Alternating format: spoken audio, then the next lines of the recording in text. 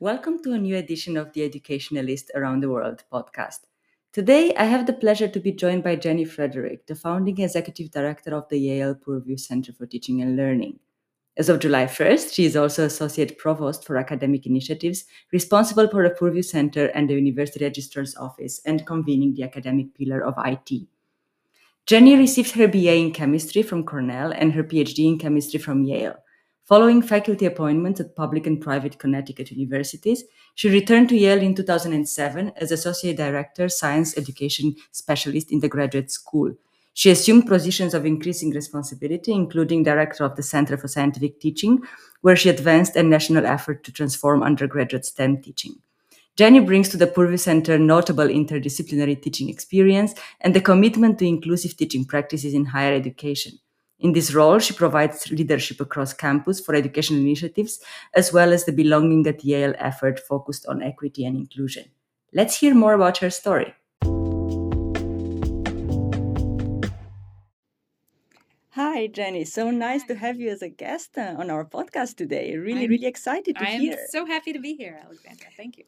So thank you so much for your time. I think we should start with, I think everyone wants to know a little bit more about you and your story and how you got to this position here at Yale. Okay, so I'll be really brief, but in general, it was a kind of windy path. And I've told you before, I love school, and I studied chemistry and French, and then I got a PhD in chemistry and did a postdoc in biotech. So I was interested in the sciences, but my first kind of real job was assistant professor positions at two very teaching-focused schools in Connecticut, and I learned how to teach there. Really loved that career. But then for a mixture of professional adventurousness and family reasons, I moved to educational development at Yale in 2007. So that's been some years now. I started in what was called the Graduate Teaching Center. Then I moved into co-directing, developing, and then actually leading the Center for Scientific Teaching, which focused on science faculty and teaching. And then in 2014, Yale took two bold moves. One was to integrate 8 separate different offices into one campus-wide Center for Teaching and Learning. And the other one was to hire me as the founding executive director for that. So that's kind of, then here we are today with the Purview Center. Yes, thanks so much for being so succinct and really explaining your whole long journey in a very few words. You started already explaining a little bit about the merging of the different offices, so maybe that's a good moment to talk a little bit about the history of the center, especially how it all started, and anything else you want to share about it. Okay. So as I said, Yale made this decision to integrate a lot of separately existing offices into one campus-wide teaching and learning center. And in many ways, many of those offices already had connections and were part of a network. And if somebody called one office looking for something that was offered by another office, that you would route them to the right person. But the timing was related to leadership changes, and people who were award-winning teachers, were leaders, and still are in many different roles, leaders of the university. So the focus on teaching and really caring about teaching quality at Yale, I think was a very strong signal from the very top. The president, one of his top goals, President Peter Salovey, he says, we want to be the research institution most committed to teaching and learning. So I quote that, of course, whenever I have an opportunity. But that also meant that creating a Center for Teaching and Learning signaled that teaching is a priority. This is not something we dole out to a bunch of different offices, but there's one door for teaching and learning support. And that for some, that might look like educational technology. For some, that might look like help designing a new exam for their students. For some, it might be working with graduate students who are learning to teach. So many dimensions of teaching and learning come under this one physical roof. So I really like the structure of the center because pedagogy drives all of our work. And as I said, there are many facets of it, but being together lowers many barriers for communication. We collaborate really well, especially now. I think the pandemic showed us the strong connections and the collaborative relationships helped us with continuity. And we use that well in a crisis response, and I know lots of CTLs found that lesson as well. So that's I think some of the institutional context that helped us create the center. Yes, very, very interesting context. And it's really interesting to see that you were already sort of prepared when the pandemic came. But I'm sure we'll talk about that in a minute, how the pandemic helped catalyze sort of this progress that already existed. Yeah. And can I just add one more thing? I wanted to give some credit because Yale was kind of late to the community of having a campus-wide teaching and learning center, and I'd had these other educational development roles at Yale, so I was familiar with other very strong centers for teaching and learning, and I would look at them and think, oh, look at what they do. I admire this so much. Look at this model. What a great example. And so when we created the teaching center here at Yale, it was like a kid in a candy store being able to just build, like my favorite program from somewhere else. Let's try it here. A structure from somewhere else. Let's try it here. So I want to make sure that I'm giving credit to lots of the, the standby teaching and learning centers that we all look to for great examples and their leadership over the years. Yes, this is a great point, actually, the fact that we continuously learn from each other and we don't need necessarily to reinvent the wheel. Maybe you get to, like a kid in a candy store, you get to build a new wheel, but you definitely take some models from other wheels. And I think that's very important. And thanks for mentioning that, because that's, in a way, that's part of the process. And I think it's good to acknowledge it, because we're never creating anything really from scratch. And the most effective way is to actually look around us. And I'm currently doing the same thing, so I completely understand your perspective here.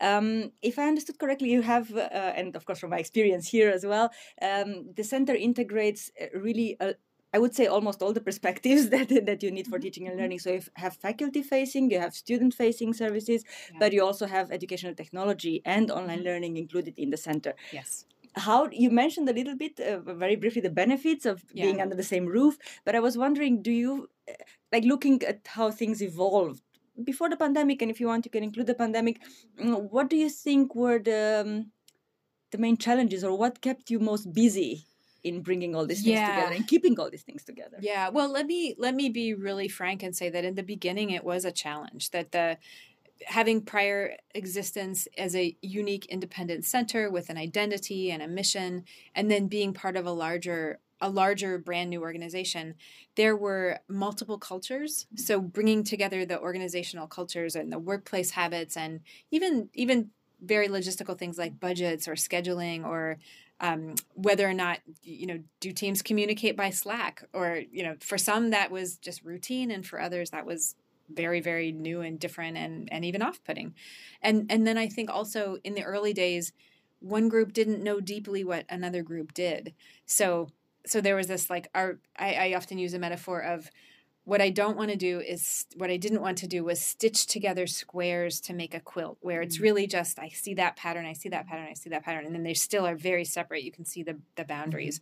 I wanted to weave it together into more of a lots of give and take and borrowing, and I'll use a little bit of my expertise and bring in a little bit of yours, and together we'll do something a little bit broader and help in a bigger way. So it took a while to get through that, and there was some staff turnover, and there was quite a lot of effort in thinking about let's work together as a community to design our guiding principles.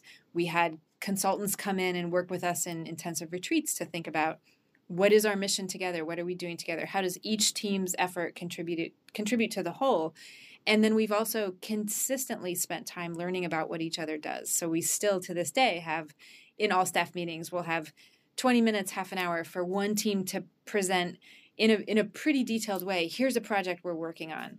And now it's much more of a community where people feel pride in each other's, like, look at that great program, we're part of the teaching center, and that's one of our stars. But it's also almost an invitation that someone with their expertise might say, have you thought about this? Because from my angle, I wonder if you've thought about this, and that might be an enrichment. And that's almost always now received with, oh, thank you, let's talk about that, let's see if we can do that. So there's more of a community of cross enrichment and exchange of ideas and respect for one another's expertise. And it wasn't like that at the beginning. So I can look back now with new gray hairs and say, okay, we've been through that, and here's where we are today. Would you say that, because one of my questions was, what do you feel it was your biggest achievement? Yeah. Let me get there. Would that be it, or maybe linked to that?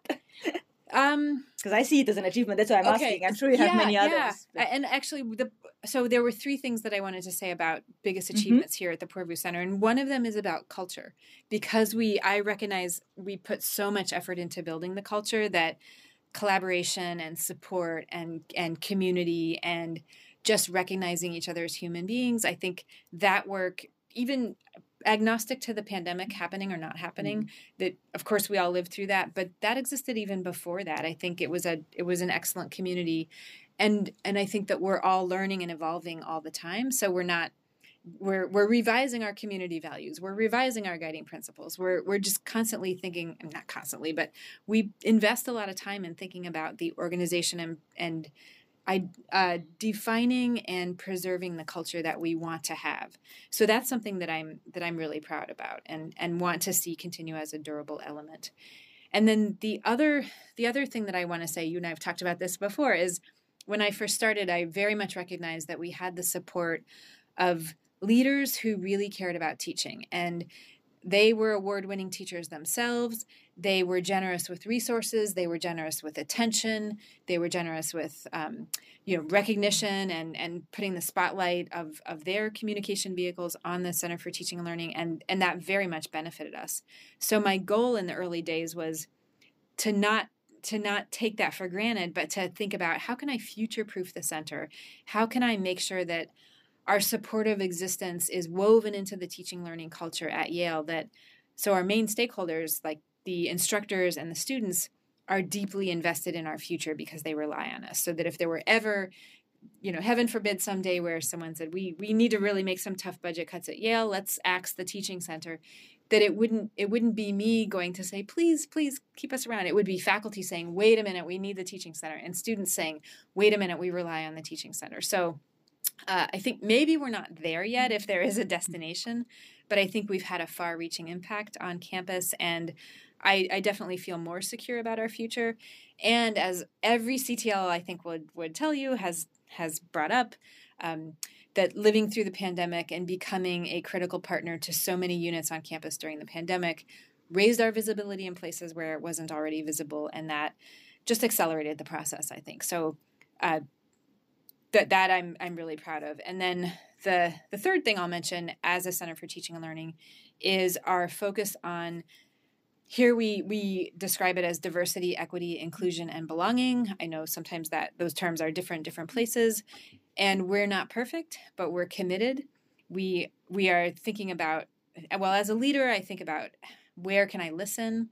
Where do I need to take action? Where I need to show humility. Those are how I think about that in a leadership role. But then I think as a teaching center, this is a shared responsibility. We all need to think about advancing the ideals of diversity, equity, inclusion, belonging in our, we all need to own parts of that, but also, and this can be hard, but I think, and it's different for different roles, but thinking about, how do we find opportunities to put this into practice in our daily work, not as an extra project, not even as a passionate side project, but as a, what am I doing today where I can show that where I can make a difference with respect to something related to DEIB. So that is something that matters at the Poorvu Center, and we have a lot of work to do, but it is something that I think is a durable part of us as a teaching center. Oh, great. All these points really, really, speak to the idea of you intentionally creating time and space for coming together, for creating a culture and identity for the center, especially because it brought together different existing offices, but also for really almost advocating for diversity and equity and inclusion. And I think this is a great goal and a challenge for many centers and universities at this moment, at least, and probably will be for the future. So I think I would summarize your thoughts with the idea of intentionality. So those things don't happen by themselves. That's right. They might start growing organically, like you notice now, but they needed an impulse in the beginning. And I like also the idea of future proofing, of course, the center. You did bring up already the pandemic, and this would be, of course, we cannot not talk about the pandemic. So right. What was the impact of the pandemic that you noticed, like the strongest impact for the center, good and bad, of course? Yeah, I see lots of potential and I see lots of challenges, and sometimes those are two sides of the very same coin.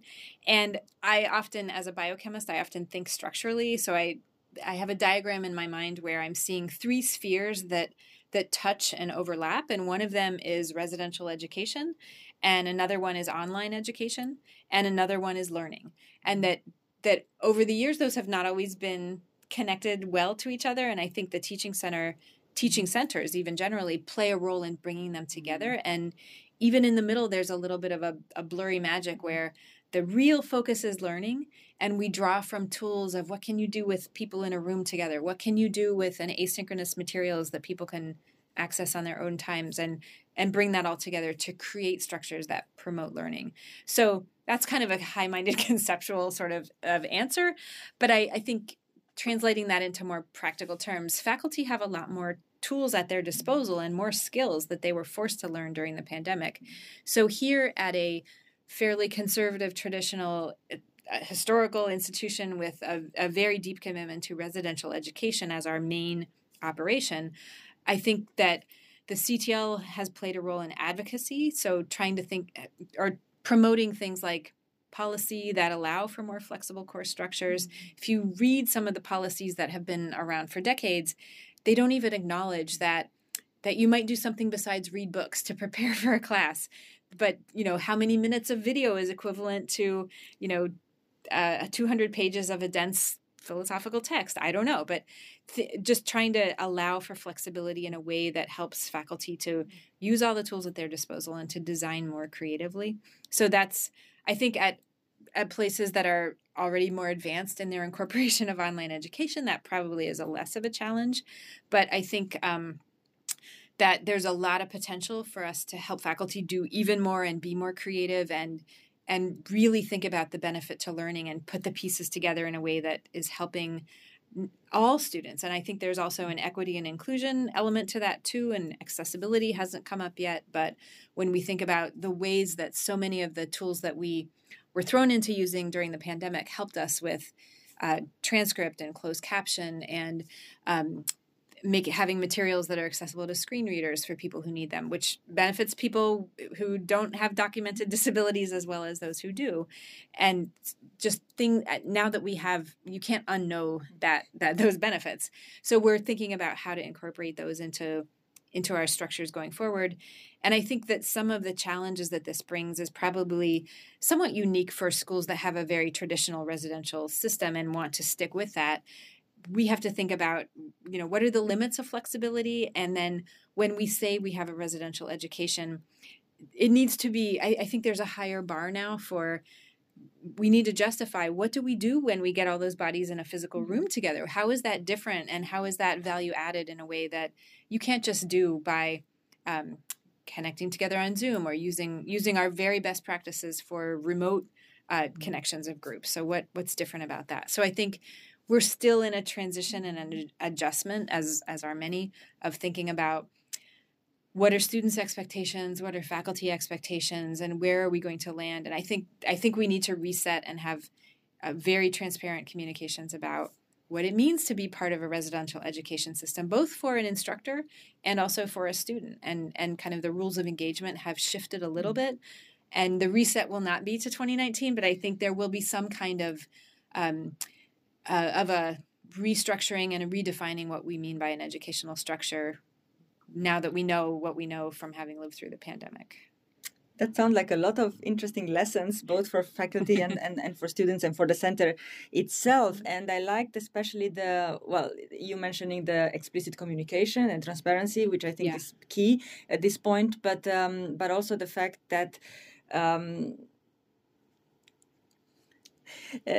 you advocate, the fact that you are really emphasizing this advocacy role of the center, trying to work towards these flexible modes, trying to look beyond the box in which we were before 2020 and try to find new, different, effective ways of combining the modes and the media to suit instructors and students and to benefit learning eventually. So I think this is really interesting that you as a center take on this sort of role. And that leads me to the next question, also related to the pandemic, but more towards its impact, more linked to its impact on you as part of the institution, your sort of institutional role at Yale. And has that changed? How do you see that? And also projecting a bit into the future, you said you your aim from the beginning, before the pandemic, was to future-proof the center. What has the pandemic done for that, and where are you now? Yeah, such a great question. I have lots to say about that. I'm quite sure that the Purview Center for Teaching and Learning has a more central position in campus than it did pre-pandemic. I think we enjoyed a very central position pre-pandemic, and that we were highly respected. But I think that only increased during the pandemic because, credit to the people who work here. They really just stepped up, and everybody pitched in 1,000 kinds of ways that went far above and beyond their job descriptions. And we know that's true of so many university personnel inside CTLs, outside CTLs. And we all know it was a really tough time for so many reasons. But that was a bright part of it, to see so many people working together so hard. And I think coming out of that, then, one of the ways that I use, an example that I use as evidence that we have an even more central position is the increase in phone calls where people will say, Jenny, aren't you in charge of X? Or aren't you in charge of Y? Or aren't you in charge of Z? Because they think we must be, because we touch so many things related to teaching and learning. Or even, could you take over this? Because we know that, you know what you're doing as a center, and you reach all the different ways, and you're able to operate very collaboratively, and you understand systems in a way that helps you be effective. So I think knowing our boundaries is something we have to pay attention to, but there's a way in which we can use that centrality also to convene people, to have some conversations about really important topics. For example, how we evaluate teaching effectiveness. That's a perennial topic that all kinds of institutions are interested in, and perhaps I could say struggling with. The system here will definitely benefit from attention and sustained conversation. Grading is another one that I'm hearing a lot of interest in, partly because of how things happened in the pandemic with increased flexibility or experimental approaches to assessment. I think grading is a topic that's almost in some ways code for feedback and learning, at least of my way of hearing it. But there's so much grading and so little feedback and learning being at the forefront of that topic. Another area where I think that I'm seeing the center play a key role is providing leadership for the future directions, the strategic directions of online education here at Yale. And it's one of the things that we say, and we have evidence to show for it, is that connecting online educational projects to residential education, that having an ecosystem that's active in both areas. They're not separate spheres, but like I said before, describing the simple diagram, that these are coming together in ways that students in the online program may benefit from connections to resources, people, students in the residential program, and vice versa. And how might one program benefit both populations, online students, residential students, and there's some experiments and projects where that's actually happening. So I think continuing to make that part of our strategy will be helpful going forward. Yeah, that's very interesting. I think that's something a lot of universities should be at least considering. Obviously, it's always seen as a dichotomy, wrongly, I think, online and residential. And I think It shouldn't, because there is so much nuance in between. And you mentioned quite some points on that. And I think that's really important to think to what extent and what makes sense to do to work more towards the online education part, and what doesn't and needs to stay residential. Yeah. Again, thinking about meaningfulness of each and the benefits of each environment. Now, I hear from everything you're telling me and from having the chance to work with you here that you are a very, very passionate person, especially about what you're doing here.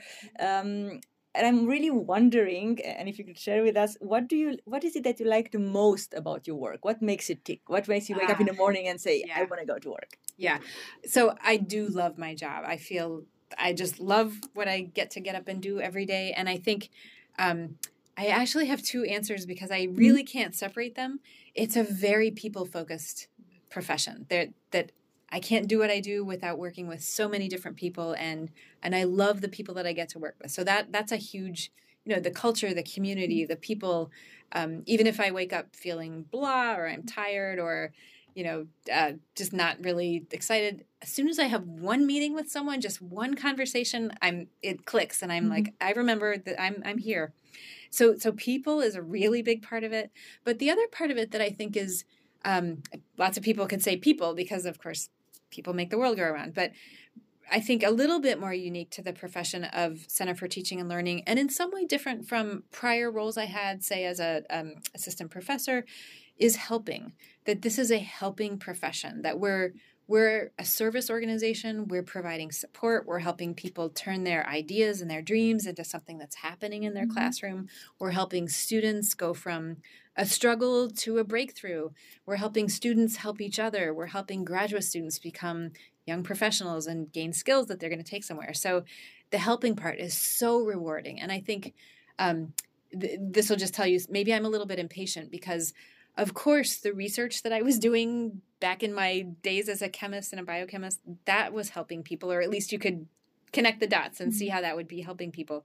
But it was so slow and so removed. So the teaching part of it and the running a teaching center part of it, the helping is so much more immediate and so much more visible that I think that really drives me. And I love that question. Yeah, no, it resonates with me totally, especially the people part.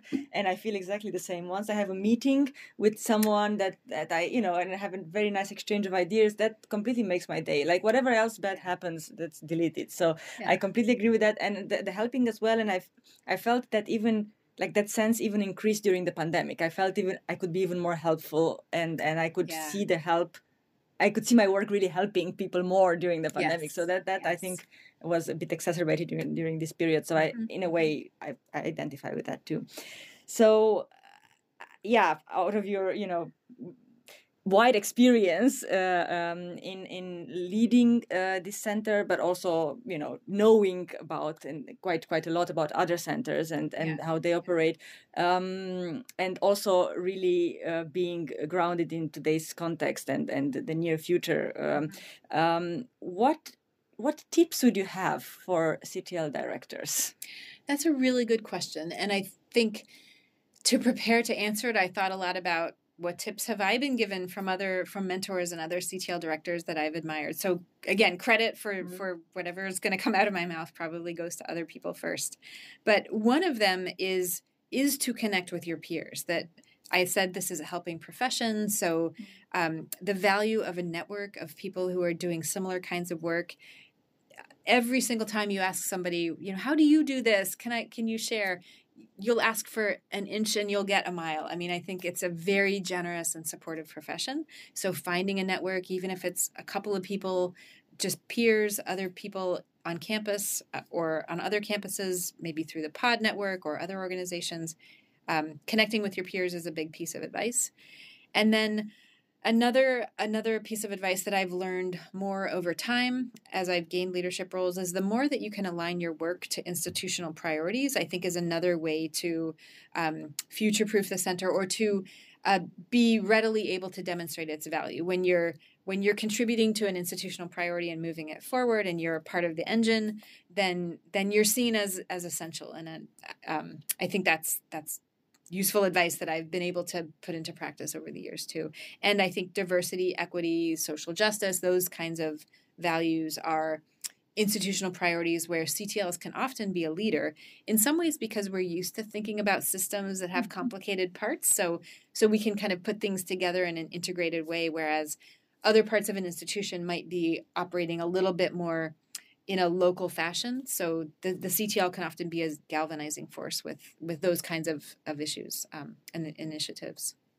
Another piece of advice is to know your boundaries. I think this came up earlier that good CTLs often get many requests that go beyond the scope of the mission. And so we think a lot about capacity. And even if we get requests for things that are in our mission, but you can't just burn people out, instead of saying no, we try to think, well, what kind of a yes could we say? Do we have resources we could point them to that's sort of self-service? Or do we have someone who's done the same thing we could connect them with almost like a mini learning community? Or do we, or is this, or maybe this is something that's going to help us learn in a way that we could then disseminate it through other engagements. So then maybe it's worth spending some time on. So just thinking about limits and boundaries and having strong reasons for saying yes or no when you're really at the limit of capacity can be, I think, really useful for CTLs. And then the final piece that I will say is almost like paying it forward because it's something I've benefited from, and that is that no matter how busy you are, my advice is to take time to mentor other people, because you will learn from your mentees. You will keep fresh. They will ask you interesting questions. You will discover things about yourself through those engagements. And of course, you'll be helping other people find their own path and learn valuable things that you might have to pass on too.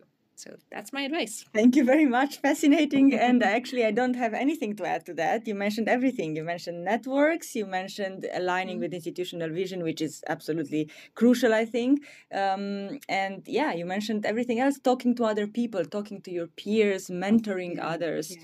I think this is super important today, as it will be in the future, I'm sure. So thanks so much, Jenny, for your time and for your very, very interesting insights. And thanks a lot for working with me on my project while I'm here at Yale. Thank you. Oh, it's wonderful to have you here, and thank you. This is a great conversation.